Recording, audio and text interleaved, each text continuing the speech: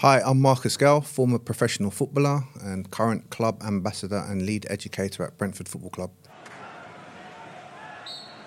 Welcome to Behind the Dugout podcast. I'm Rachel Downey. Join myself and Troy Townsend each week when we go behind the scenes to look at the world of football. We will chat to those involved in the beautiful game or those who simply just love football. This is the Behind the Dugout podcast, powered by Paramex Digital. Well, Marcus, thank you for coming here today and coming on the podcast. It's lovely to see you. The first thing I want to ask, a boy born in Hammersmith, how did you end up here? How did it all begin for you? What age did you first enjoy and love football? I think the first incident of me gonna enjoy football was probably about 2 years of age. Oh, wow. When my grandfather was changing the old light bulbs. And he took the casing off, he put the big light bulb casing down on the floor, and he saw a little 2-year-old take a couple steps back. And then I ran up and kicked it. Did you? So He's got apparently skills. he said, you need to get that boy a ball. Oh, so wow. I was given a football from very early. I probably fell in love with it. It was my best friend. Yeah. Where I could express myself, I suppose. So I was always sort of designed to be a footballer, I suppose, from very early. Yeah. So, I had an early indication that was the path I was going to go down. And did you used to play football like after school, at the weekends? Was it every day? I played at least once a day, if anything, every day. If there was a space or a time in my schedule, which I know as a kid you don't really have a schedule, you're just playing. Yeah. But I was playing football. I was doing all kinds of sports, athletics, kung fu, along with riding bikes. Back in my day, it was adventure playgrounds. I'm sure Troy would know about those things as well. So I was always active. I was always outside the house. So I was always involved with movement and interpreting my environment through sport, and in particular football. And did you have any footballers back then? Way back then, no, back then. Wait. That you were inspired by?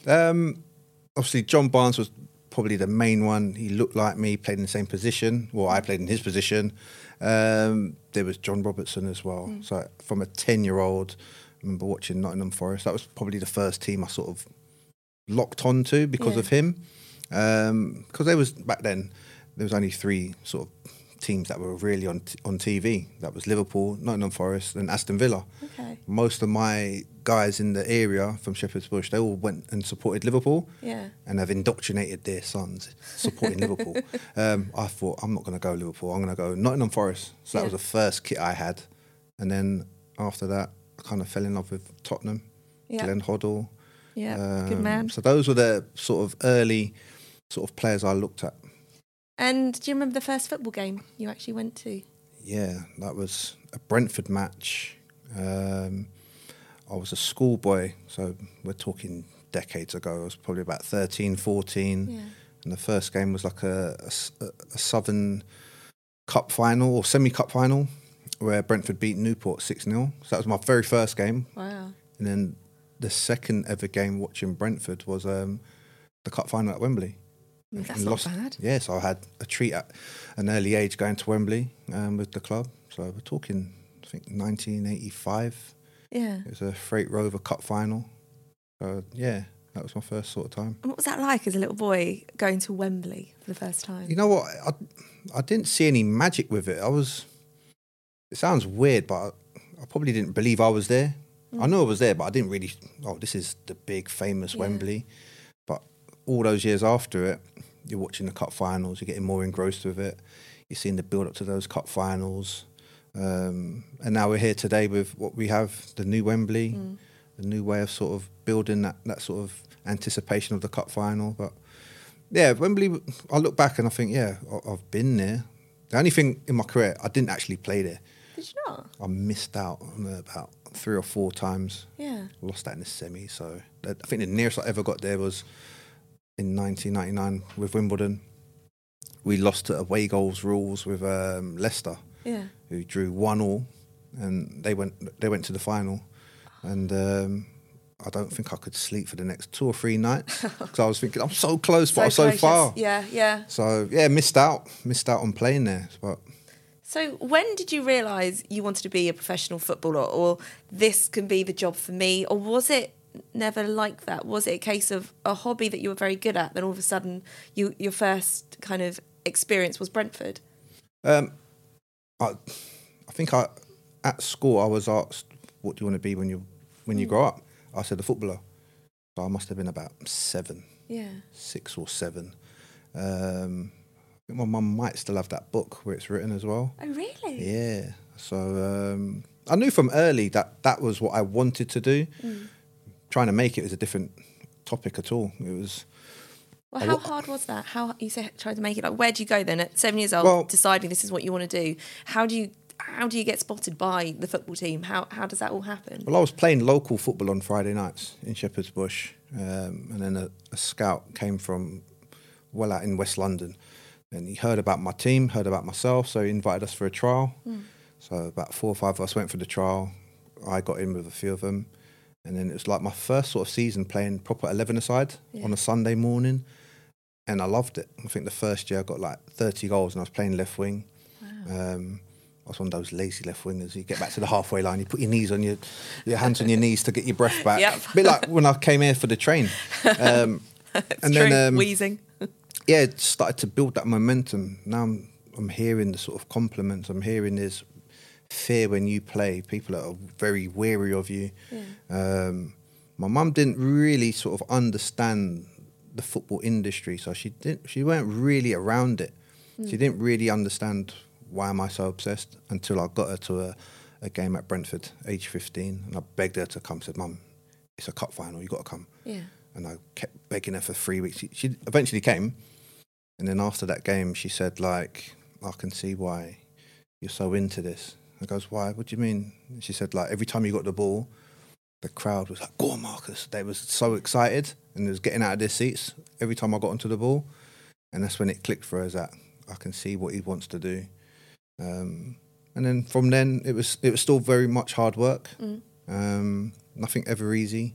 But I just loved playing games. I was always playing football.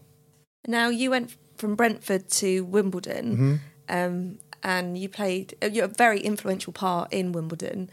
What was that like? So your first game for Wimbledon, you're in the changing rooms. Do you what kind of things would go through your mind? This is a big opportunity, or do you not feel that pressure? I was a little bit naive. I was just young and cocky, I suppose. Yeah. And in that change room, we had Vinnie Jones, John Fashanu. Wow. And I remember John called me over into his corner. He's sitting there, he's ripped as usual, and he's just an awesome specimen and individual to be around. And he goes, "Come here, sit here." So I sat beside him. He goes, "Look, it's your debut. You're going to get tired. Just give me a signal and you'll get your breather." And I was like, "Nah, I'm all right, big man. I'm all right." I'm all good. So I'm just thinking, what's this guy on about? Yeah. So he saw the confusion in my face. He goes, "Look, it's your debut. You're going to get tired. Give me a signal. Someone will go down," meaning he's going to injure someone, "and that's when you'll get your breather." So I said, "I think I'll be all right, big man. I think I'll be all right." And I walked off. This guy, what is he? What am I got myself into? So my debut was against Leeds. I was up against Gary Kelly. I didn't realise how quick he was. I've watched him on Match of the Day, but to actually go up against him, wow, he's quick. So it made me stay sharp. It made me think about different ways of getting past quick players as well, because I've never sort of faced that sort of pace before. Yeah. But I've eventually worked it out, how to try and get past these quicker players. Me being 6'2", most fullbacks are not that sort of size. Yep, yeah. So there was different ways of me different advantages beating them. Yeah. But yeah, the debut was a feisty one. It was good. Did you need a rest? No, I didn't need a rest. See, there you go. But I saw people taking a rest. that was the thing. There was a few moments in that game where I thought, geez, that's a bit over the top. I can't believe what I've heard. Can't believe what I've seen. Yeah. But that was my sort of induction into the world of Crazy Gang, which was, it was wild. What were those years like? You mentioned there, like Vinnie Jones. What was it like off the pitch? Like, can you give us any stories? Off the pitch, it's a continuation of what goes on the pitch as well. I think what you saw on the pitch, it originally started off of it. Okay, yeah. So the culture, the behaviour, is a very tight-knit group, and it's still very much tight till this day. Yeah. We tend to meet up maybe twice a year. Oh, do you? It's the strongest bond I've ever known in football. Oh, wow. Like, with all the clubs I've played. Yeah. I had 7 years with those boys, and it's like a brotherhood. Everyone's still very close. They'll do anything for you. Everyone's at the end of a phone call. But the culture was set from very early. I went into that club quite nervous, thinking, how am I going to handle the crazy gang? Yeah, the crazy gang. I was, True. to a point, I was probably scared, like the first day or two. But they're infamous. They really are. yeah, but I learnt pretty quick. You know, I was there for a reason. I was there because they saw I had talent. They saw I could add value to the team. I was still like quite young. I was 23 when I moved to them. So I had the sort of naive moments as well. But the spirit of the place was unbelievable. Yeah. The antics as well. But I don't know if I can you give us a little bit of the antics? All right, one, there was a massive game we played against Everton in '94. So they needed to win this game to stay in the Premier League. Right, big game. So on the Friday, the day before, we normally have a young v old. So we have the young v old. I was on the young uns, obviously. Yeah. Fash is on the old uns because he's older with the rest of them. So there's a little tussle. We're arguing over, it's our corner, the youngsters' corner. So he's not giving us the ball. So we all sort of pile in, like just playful fighting. And then we hear a bone break. So everyone's jumped up and checking their hands. And the one person you didn't think would break a bone was the captain, which is John Fashanu. No. So we broke this bone in his stomach. It was sticking out. Oh my. So everyone's jumped up like, oh wow, this ain't good.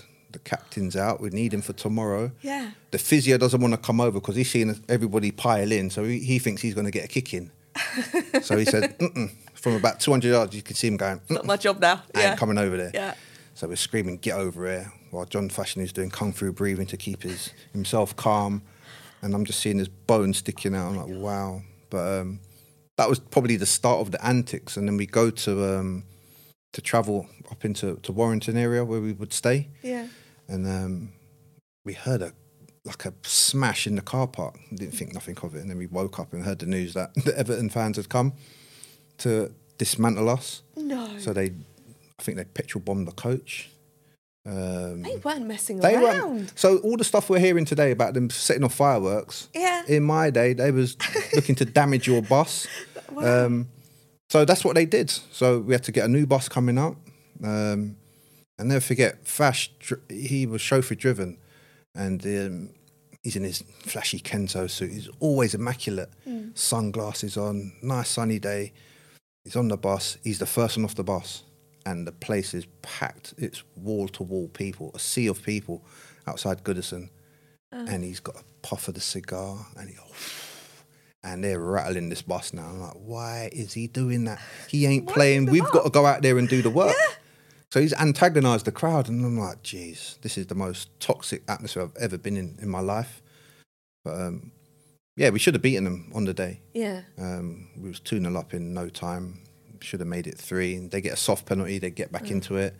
They score a screamer of a second goal, and then the controversy was the winning goal by Graham Stewart. But that was a day. That was like, I can never forget that day, like the whole atmosphere. I was supposed to be playing left wing. But when that equaliser goal went in, 2,000 fans came out of my wing onto the pitch. So for the last 10 minutes, I weren't playing left wing. I was playing more or less centre mid. Because I said, I ain't playing with these lot. I said, they're going to try and scout me back then. Wow. But, different times. As soon as the referee he went like that, I was sprinting. That's probably my quickest sprint in back the match. The changing rooms. Was to get off the pitch. Yeah. But what a day it was. And, Everton still have that sort of cloud hanging around them now in terms of staying up into this Premier League. Yeah. But that just gives you a little insight of what the crazy gang was like. It was there was no hierarchy. That's rare, because compare that to football now, you feel like there is a hierarchy. You don't When I mean, anyone could be targeted. So if it was Vinny's birthday, he would get beaten up. Brilliant. So Brilliant to hear. He was not left out of anything like that. If it was his birthday, and one of the reasons I probably survived so long there was I always made up my birthday was a day off. I knew everyone's birthday.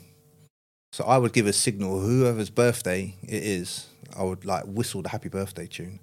I'll go into the physio room, and I know a few of the boys, like Neil Hardley, they'll be in there hearing me whistle the happy birthday song, and he'd be like, and I'll be like,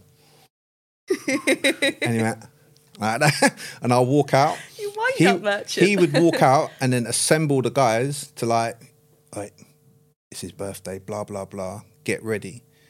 So that's what it was. It was like a play centre at training. So it's still very much playful now. Yeah, that's good.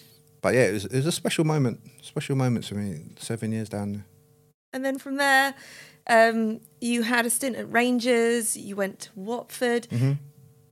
Were you sad when you left Wimbledon to move on to another club? Was the time for you right? Did it feel right? It didn't feel right. I was very much happy there.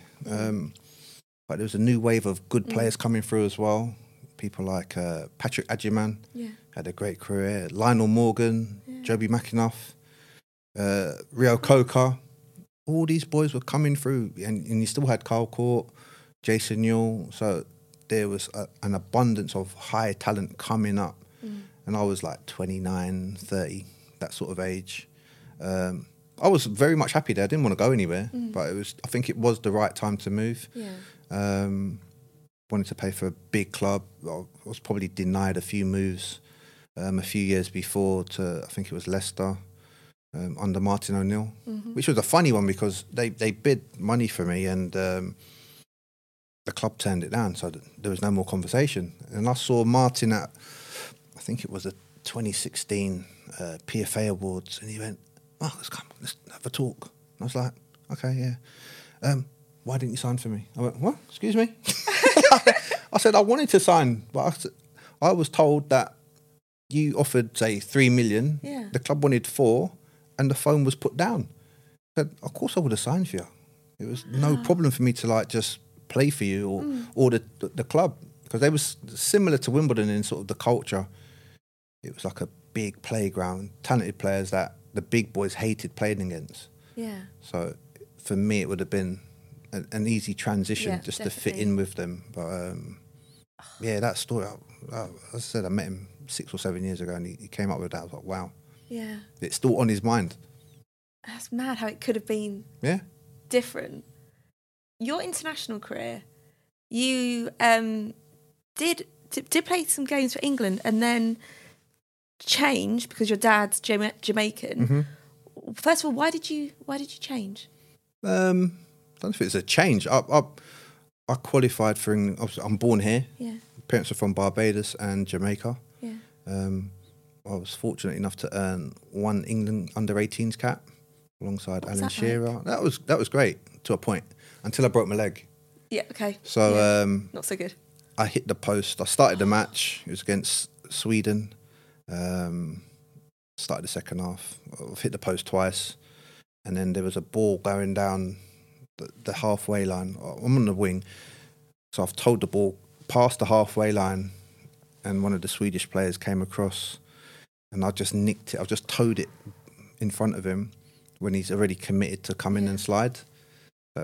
Bit of mistiming, nothing malicious. That ended up breaking my leg. So yeah, I was in Switzerland with plaster cast all the way up to the top of my leg when the break was way down by the ankle. That's mad. So it was a bittersweet moment. Yeah. I still got the cap somewhere. But that was it for England in that regard. You know, I was 17. Was that heartbreaking or? It made me panic a bit because I weren't really interested in school. So I'd done my exams, and even till today, I still don't know how good or bad I've done because all I wanted to do was play football. Yeah. So at 16, when you can see you're on this training pitch here, and then next door is the first team, all I kept doing was looking over there to the first team to think, that's where I want to be. And that was my education route. Yeah.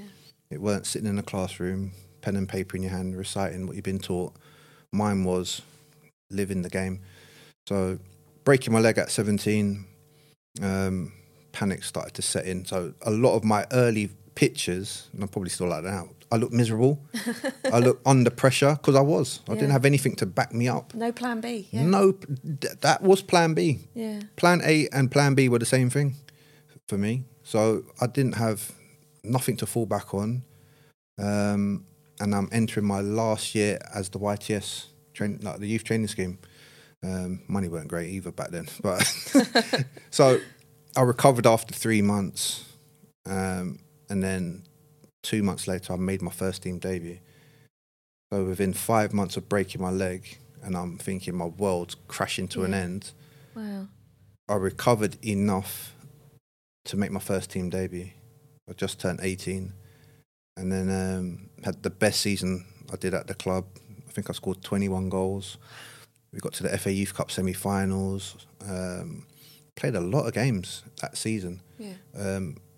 Especially when I didn't start the season, I was still recovering from this leg break. Luckily, it was clean, so it weren't much to do. It was just like make sure it's secure, make sure my confidence upstairs is fine with it as well. And then I signed pro at 18, which I was delighted to do. Just seeing the words like professional contract, I was like, wow. I mean, that's incredible. I've made it.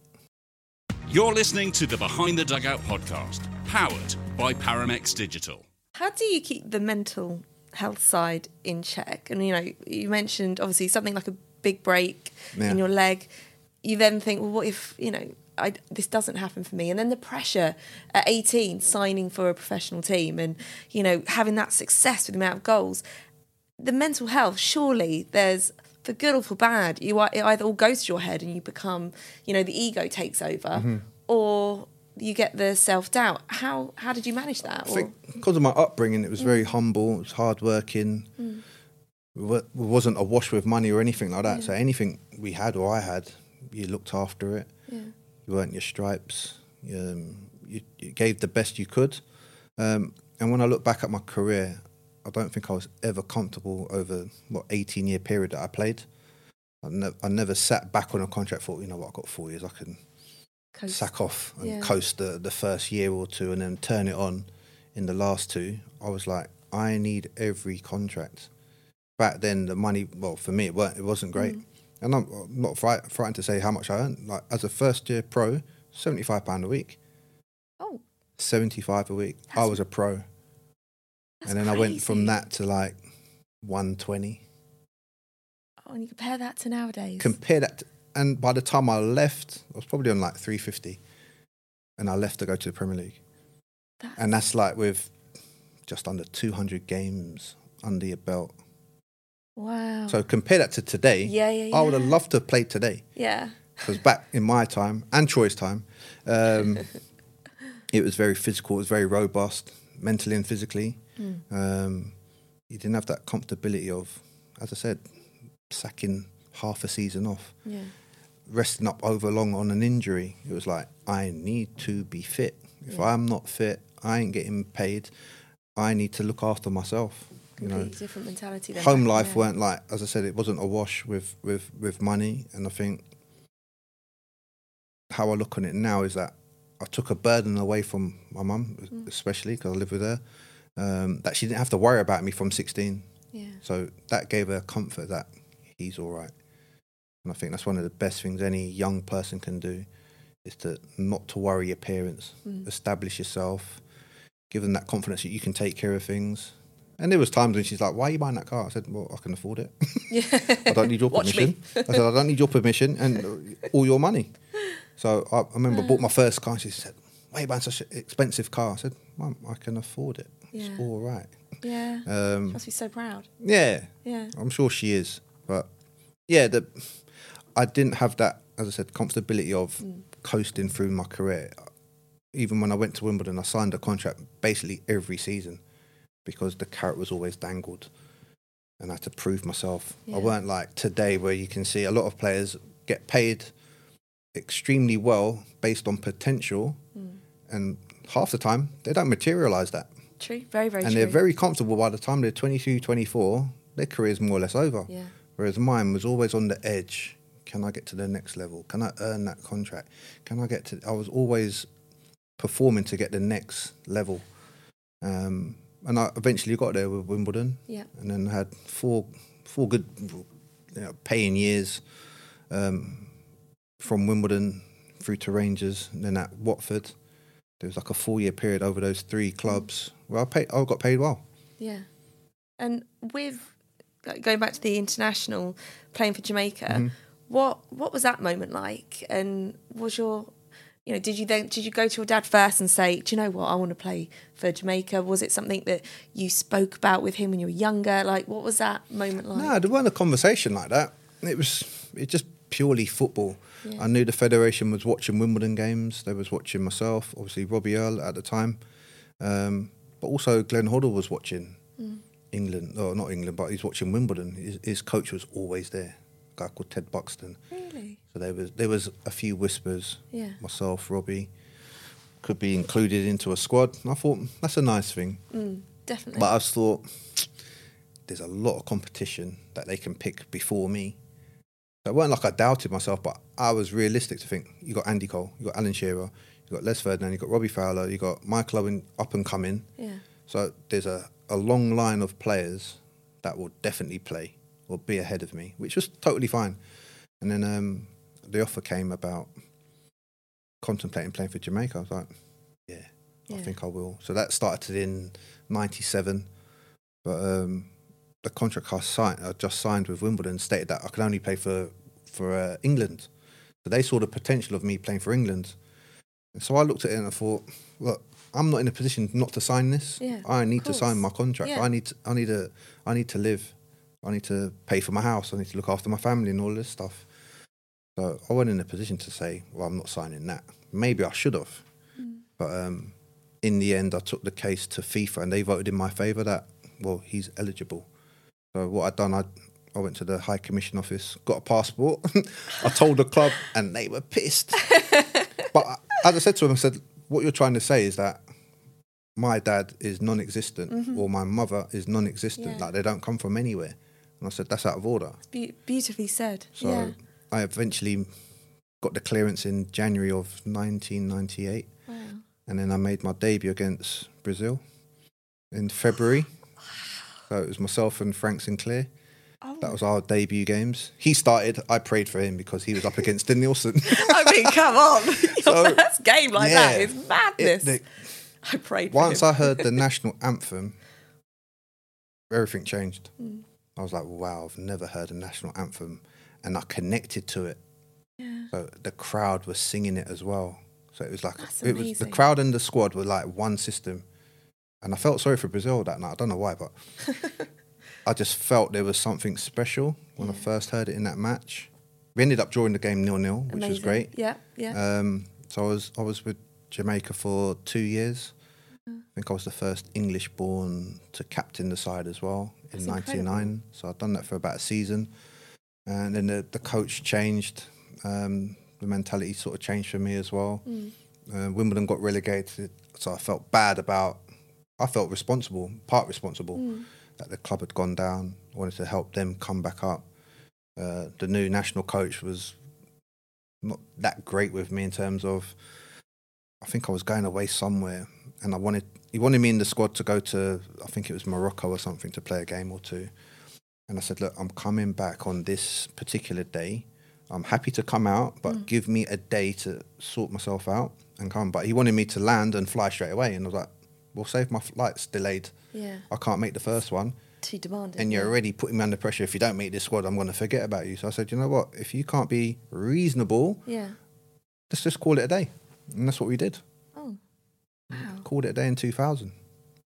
And looking back at the games, all the many, many games, is there one match that particularly stands out to you? I mean, just describing that international sounds incredible, but is there one that really stands out to you? I would say we played Chelsea at Stamford Bridge, 96. So these are back in the days where the opposition, for us, we could drive to the stadium. You wouldn't do that now. No. So I actually drove, because I live locally as well, so I knew the roads. So I parked up, you walk in, teams already picked, we know it. We go out there and we go and annihilate Chelsea, 4-2. That's incredible. I scored a modest goal of the weekend in Europe. Very subtle there. Play it down. It was a cheeky little nutmeg. Troy likes to watch this goal as well. So when we was on our Equality Inspires workshops, he would use that as one of my intros. Really? To show the boys, and they're like, oh, so you got a bit, have you? Yeah. So it was a chest control, faced Steve Clark, the defender, who was trying to come in and break me with like a scissors tackle. So I nutmeg him on the edge of the box. Then I could see two other defenders coming in, so I didn't have time to wind my leg up. Yeah. So all I could do, the ball was just in front of my left toe, so I just stabbed at it. So the toe poke goes top corner. Wow, that's a mic drop moment. Wow. So that's what happened. People think it was outside of the foot, but it was actually a toe poke that went the wrong way, but it ended up top corner, so I'm still claiming it. Yeah. So, but it was after now, where everyone's jubilant, and I'm like, oh, I need to walk back to my car. The locals ain't going to be happy. Oh, yeah, of course. So I thought, I better just put my bag on my back, head down, do not make no eye contact, and just get to your car swift. That seems so So old-fashioned. I just lift the eyebrows up, and I was like, there's a mob of 20 coming towards me. So I'm like, this is it, Gayle. You're going to get an absolute roasting here. Then I said, oi, Gayle. I went, yeah. He went, big black guy as well. He went, nice goal today, son. I went, oh, okay, thanks. Cheers, mate. And walked on. Oh, wow. Now I'm feeling like 10 feet tall. I'm thinking, like cap off. I'm like, bag I off. got to my car. I wound down the window. I started playing some tunes. I thought I was the man driving back home, which I felt at the time. Yeah, king of the castle. Yeah, that game stood out. Like, they had players like Ruud Gullit. They had Mark Hughes, Gianluca Vialli, who we sadly lost that started this year. Yeah. They had some top players in there. But one thing we done that season was scare everybody with good football. I think we caught people by surprise how good we was. And we went on I think it was an 8-game unbeaten run. We won 7 straight wins, which is never, ever spoken about in Premier League history. Yeah. The only time you hear about Wimbledon is the goals that we've conceded. So you probably see... That's so true, yeah. You see Matthew Letizier's best ever goals, you probably see 5 of them were against Wimbledon. That's the only time you really see us. But they'll never talk about this small club won 7 Premier League games on the bounce. And then we drew the 8th game to, I think it was away to Middlesbrough, which was a funny game. But I love how you remember it all. When you look back, you remember the dates, you remember the teams. Sometimes. I would still like to go back and have a look at those sort of moments, the goals that I scored. I'm still trying to collect all of those as well, because when I look back now, a lot of my family didn't see the goals. So my kids are now big. They're not kids, they're adults. They're 22 and 25 this year. So now they're adults, they start hearing about who their dad was. Yeah. But when there was a kid walking down the street with me, and they'll see someone walking up and say, "Right, Marcus?" I'm like, "Yeah, hi." They're like, "Dad, who's that?" I'm like, "I don't know." Like that. And they couldn't work it out. Yeah. I'll have to explain to them, like, they probably just know me from football, that's all. But to them, I'm just their dad. Yeah. But now, as adults, they get to hear more about the professional side of dad. And they're like, okay. That's pretty cool. Yeah, it's cool for them. Yeah, it is. Yeah, it is. Well, from playing professional football, you obviously went to coaching and then work with Kick It Out. Yeah. So let's talk about Kick It Out, because I know that's, you and Troy have worked together. What was the work you were doing at Kick It Out? Was it for 5 years? Is that? Yeah, I had 5 years with Troy. He sort of headhunted me back in 2016, I think it was, yeah. First session was Charlton away. And in the corner was Ademola Lookman. Oh, wow. Who was as shy as anything. So Troy was after me for a little while. So the previous year, I probably went through some stuff that I didn't expect to go through. So I got sacked end of 2014 at Stainstown. I'd promised the kid I'll make a couple phone calls for him because I believe he could be a pro. Yeah. That kid is Joe Rebo at Southampton. So I made the call to Charlton to get him in there. But the 2015, when I made that call, I was going through probably mild depression myself, and I didn't even realise it because the game, I felt, spat me out. So 2015, I was like trying to discover who I really am. So I didn't even want to go football. I was like dead against even going to games. Really? But I got a call from Brentford to come to a Brentford-Watford game. And then that was like the turning point. Yeah. Felt the football love. The Brentford fans sort of saved me. It was like a lot of love. Like, good to see you. Need to be back here again next week. So I started doing that. Bought a season ticket. But I was going through a lot of changes myself. Like, who am I at that age? Yeah, I suppose if football was your life, your identity is football. When that stops, that's it's all like, I know. what's my identity? Yeah, I was probably lost for about 9 months of that year. So I'd done a bit of coaching with a mate of mine. And then Troy came along in 2016 and said, why don't you come and have a look? So I had a look. I said it was Charlton. Yeah. And I was there for 5 years with him. And love Troy to bits. He's top guy. Yeah. I learnt so much from him. Still do as well. We can always have a laugh. Yeah. So the sessions we used to do was Equality Inspires.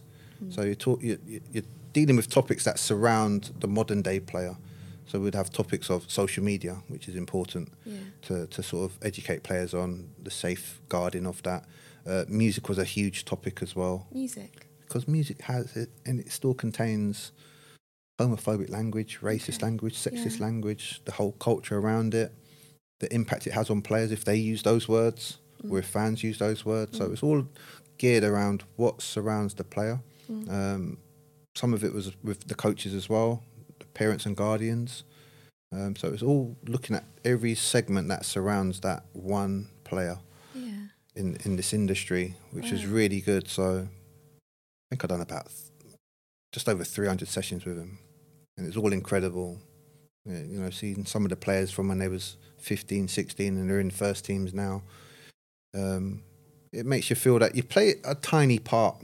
Definitely. You play a tiny part. And to be fair, I saw Troy at the London Football Awards, and we noticed this sharply dressed young man, and he came up to us. He came up to Troy first, and he said, "Yeah, I remember you from Bournemouth." And he's like, "Oh yeah." He goes, "Yeah, it was quite some time ago." And Troy went, "Yeah, I was probably with him." And he goes, as it goes, "Yeah, you was with him as well." And he mentioned about our session. He mentioned about what he took away from the session. I think it was a music topic on social media. And he said, yeah, he always kept that on board in his future journey. He didn't make it as a footballer. I think he's a model now. Yeah. But and Troy goes like, just when you think, what's the point of carrying on? You get moments like this. That's the thing, isn't it? Where the good work you do, it might not be seen as something great by the masses, but when you have a moment where a young kid that doesn't play football anymore remembers a 90-minute session that you put on, is incredible. It shows you that there is a value to what you're doing, what we do, and what Troy leads beautifully well. And he should be running the country with this sort of stuff, and he does in his own way. But I think he should be like the go-to person on this sort of topic around players. Yeah. I suppose when you look back when you were a younger player, something like this, I mean, I know times have changed in regards to social media, but something like this could have been invaluable. There was nothing in my time. No. As soon as you're 16, you're flung into a change room full of men. Yeah. You got to train with them. You got to play against them. You're still growing up at 16 as well. You're still finding out who you are. Yeah. But you get engrossed with this adult culture. And you had to survive if you could. Luckily for me, I tell people that it's like I put on like an invisible space helmet at that age, because I knew certain things, what I heard or saw. I was like, I need to protect myself. I don't know what for, but I just felt my spirit needed to protect itself. So I put on this helmet, and every now and again I'll just lift up that visor. Yeah, I'm in the right direction. Close it, head down, train, play games hard. And that's how it was, because there was no safety for players. There was no EDI people in the grounds or stadiums. There was no sort of counsellors or anything. So if you had a problem, you had nowhere to go. You had to just keep it to yourself. And especially being black as well. Yeah. Because I've heard it said, like, no, you got a chip on your shoulder. So it's like, what's the point of talking? Why am I talking to you? Because you don't want to hear what I want to say. You're not interested. Today's a totally different ball game. The players have that support now. The problems are still the same, unfortunately. Yeah. But it's a better place because they have people like Troy. They have me at the club as well, Brentford, that has that experience Players can go to you. They Yeah. can. I suppose back in the day, they couldn't say, "Do you know what? Someone said this in the. There was no a one. fan said this and abused me on the pitch. What can I do?" You had to take it on the chin. You had your teammates that would be there for you. Luckily, I had some good pros. Richard Cadet, Keith Jones in particular. They were big characters. Smaller guys compared to me, but big characters. But I looked up to them in that way, spiritual way. Yeah. But in reality, I was looking down at them because I was much taller than them. But those guys, they shaped me, they defended me, they encouraged me to like break out of my little shell and become who I needed to be. Yeah. So I'm always indebted to those guys that were there in those early years, because if I didn't have them, I don't know if I would have played really. Really? Because they were very strong characters. They would challenge the authority. And as a young kid, it's like, can I? Oh, Keithy Jones has done that. Richie Cadet's done that. I'm like, should I? But I was never one of those. I was like, you're going to have to play me because I'm the best one for that position. Right. So you can't ignore me. Yeah. So my talking was done through actual playing. Your skill. Yeah. Talent. I was a very quiet youngster back then, but Yeah. I can talk now. Yeah, no, you can make up for lost time. It's completely fine. And being a club ambassador for Brentford for you sounds beautiful, considering they were the club that brought you back to yourself. Yeah, I had 2 playing spells. Now the third spell is the first ever club ambassador, as it goes. Oh wow! So I take that with high distinction. Yeah, a lot of pride. Yeah. I keep myself on a tightrope as well, so I know my standards has to be very high. Yeah. Because the club's never had anybody in that position. So Amazing. if there's more to come after me, great. At least I've got something to measure it on and say, well, this is what Marcus done. This is what he was doing for us. Blah blah blah. Yeah, it's a good role. It helps me to become more of myself. And the fact that the club's got into the Premier League, it escalates that as well. Yeah. So it's now, Brentford, we've had many players over the years. And I think why I work well with Brentford is that I was probably their first one that started off at the club and to be sold into the Premier League. And then that journey begun like that. So the Premier League would know myself. The broadcasters would know myself based on the years I had at that level. So it does help the club in certain aspects now where they want to talk to someone at the club. So I'm that person that the outside broadcasters will come and talk to. So, yeah, I love the role. There's more room for me to develop in that as well. Because at the time, the club probably didn't know what to do with an ambassador. Even sometimes I don't know what I do. But I just know I'm there and I'm doing lots of little things. So it's got room to develop. And I've got that sort of free rein to make sure I'm occupying my time wisely and promoting the club as much as I can. Would you say you've fallen back in love with football again? Yeah, I don't think... falling out of love, yeah. It's feeling it as well. And I think in this industry, the game can forget players very quick. As I said, I could play in that game for 18 years. But within a year, if you're not doing anything, you're forgotten. It doesn't take that much to forget a player. And that's why I've been saying for the last 3 months about football still needs to welcome and value the ex-players. Because they're the gems of whatever club. They've got the inside knowledge, the culture. They understand the fans.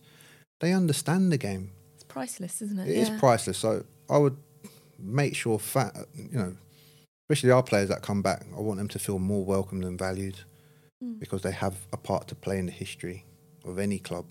But I said the game is now it's more like a business more than anything, and you're getting a lot of these types of characters coming in. They're not all for the good of the game. And sometimes I think when you look at other sports, you look at rugby, you look at basketball, American football, there's a lot of ex-players involved with their sport still. I think football is still a bit short in that, is that it goes for the guys with the degrees, the women with the degrees. I'm like, okay, you ain't got a degree in playing football. Yeah, how do you know what it's like to tie your boots up and walk across that line and play in front of thousands? You've never experienced that. That takes some serious bollocks to do that. Yeah. It takes a different type of strength. And especially today, Players are getting abused. That's another level of tolerance you need to be out there. And I just feel that clubs could and should tap into their ex-players a lot more because they contain the vital ingredients that what makes a player, what creates the atmosphere, what creates that nostalgia with the fans. You see fans that come back, or players that come back down to Brentford, the impact they have. Yeah, it's incredible. Yeah. There's a lot of it's crazy at times, and I know I'm getting old, which is mad to think. Where don't start aging us. This happens every match at Brentford, where a dad will say to his little 10-year-old, "Get a picture of him. Get a picture of him." And the kid's like, "I don't know who this guy is." I'm like, "Kid, come here." Yeah, you will. Look, it's not for you, it's for him. Because when he was your age, I was in the team that he loved. So take the picture for him, all right? So the kid takes the picture, we smile, takes the picture, walks off. So, yeah, that happens all the time. Yeah, good. But it's like having an impact with people. That's what I like having, just an impact with people, a positive impact. Yeah. They can always remember me by something, whatever interaction it is. I think that's beautifully said. Well, look, Marcus, we've run out of time, but thank you. I actually could chat to you all day long. It's been good. Really I good. like this. But yeah, thank you for joining. No, thank you for having me on. Pleasure to meet you as well. Thank you so much for listening. Don't forget to follow and subscribe to Behind the Dugout podcast. And find us on Instagram at Behind the Dugout Podcast for announcements and exclusive video clips from here in the studio. We'll see you next time. Behind the Dugout podcast, powered by Paramex Digital.